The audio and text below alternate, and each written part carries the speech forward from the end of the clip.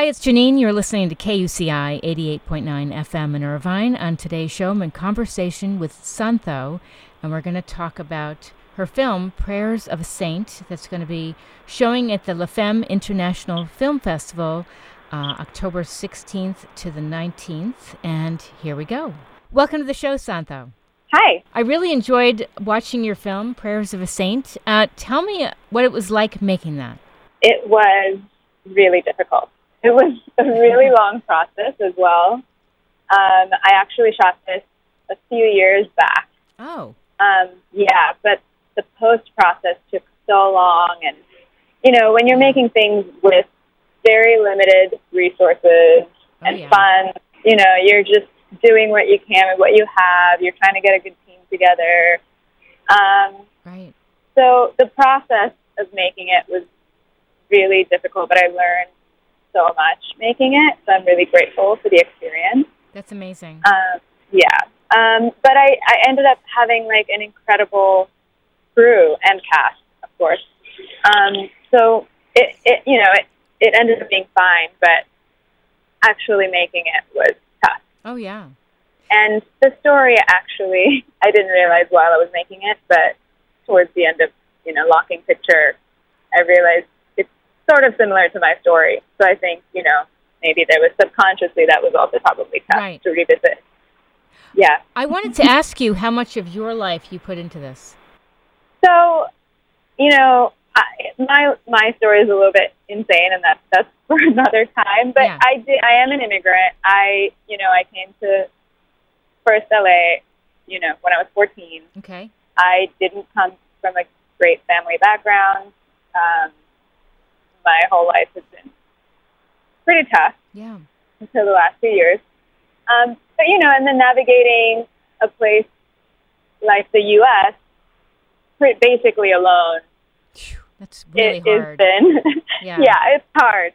So the girl's story, Maya, the character, she's sort of, going through the same thing. She leaves her abusive home to start a better life. And she's trying to make her way to California. Okay. And she encounters all these challenges that forces her to kind of grow up really fast. Right. Where do you think you get your resilience from? It takes a lot to be bold and brave and go against the grain and leave sometimes when you feel like where you are is toxic. Yeah, I think it's because my entire life has been that way. Mm-hmm. I mean, I grew up in Sri Lanka. I was raised by my grandparents, and then I was in boarding school starting like 8 years old, Wow. And then my whole life changed when I moved to America, but then those first few years were incredibly tough. And, it's just like you just have to do what you just do what you have to do. Yeah, survival mode. Yeah. Yeah, exactly. I've just been in survival mode the whole time. Yeah. So I don't really know. I mean, I think my grandfather has been a huge influence on me. When I was growing up, he was basically the only person who was really encouraging and told me, I could do anything that I wanted to or put my mind to. And so that, I think, has been, at the back of my mind. That's fantastic. Yeah.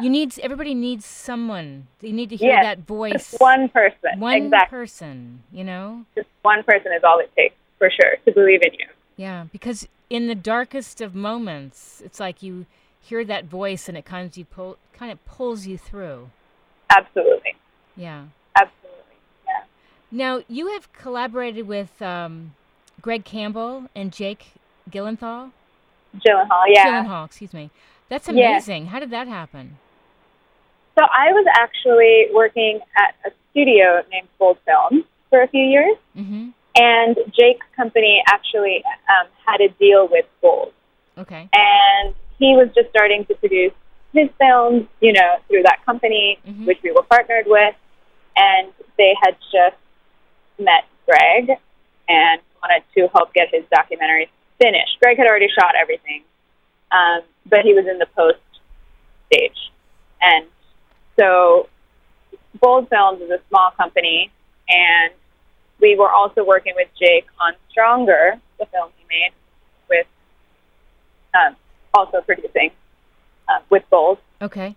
And so, through those connections, since it was a small documentary, they just needed somebody to be the point, you know. Yes. Bold. And so I ended up just doing a lot of work on it. That's fantastic. Yeah. Yeah. It was really nice. I'd never done a documentary before, so that was a really interesting experience. The story's lovely, and yeah. I put all your info on my show blog, which is getthefunkoutshow.kuci.org. And by the way, my show, the theme really is resilience. And sometimes, you know, in life, you think you're going through this really, really tough time and things won't get better, but, you know, you just hang on, and they do. Yes, absolutely. Just stay focused, I think, and have drive to make it through. Yeah. I put a quote of yours on the blog. The one thing that underlies all of my work is the firm belief that narratives that represent all walks of life are essential for us to be more understanding of each other and reminds us that we're not alone. I love that. Oh, thank you. And thanks for putting it on your blog. Yeah, absolutely. I want to mention your film. It's screening Saturday, October 19th, 2 p.m., Regal Theater, 14. And all the info, again, is up on my show blog. But people can get tickets at lafemme.org/tickets. Any last bit of info you'd like to leave the listeners with? Well, I just wanted to thank you for supporting us, you know. Absolutely. About short films and talking to all these filmmakers, because we need all of the support that we can get. And so I really appreciate you doing that. Oh, my pleasure. And, you know, this is a very important film you made. Thank you. Thank you so much. Yeah. Glad you liked it. I'm looking forward to seeing other things you make in the future, because I know there'll be lots of great stuff. Thanks, Janine. I appreciate it. If you missed any part of this, everything is up on my show blog, getthefunkoutshow.kuci.org. If you want to follow me on Twitter, I'm at moms, MOMZ_rock. You've been listening to KUCI 88.9 FM in Irvine.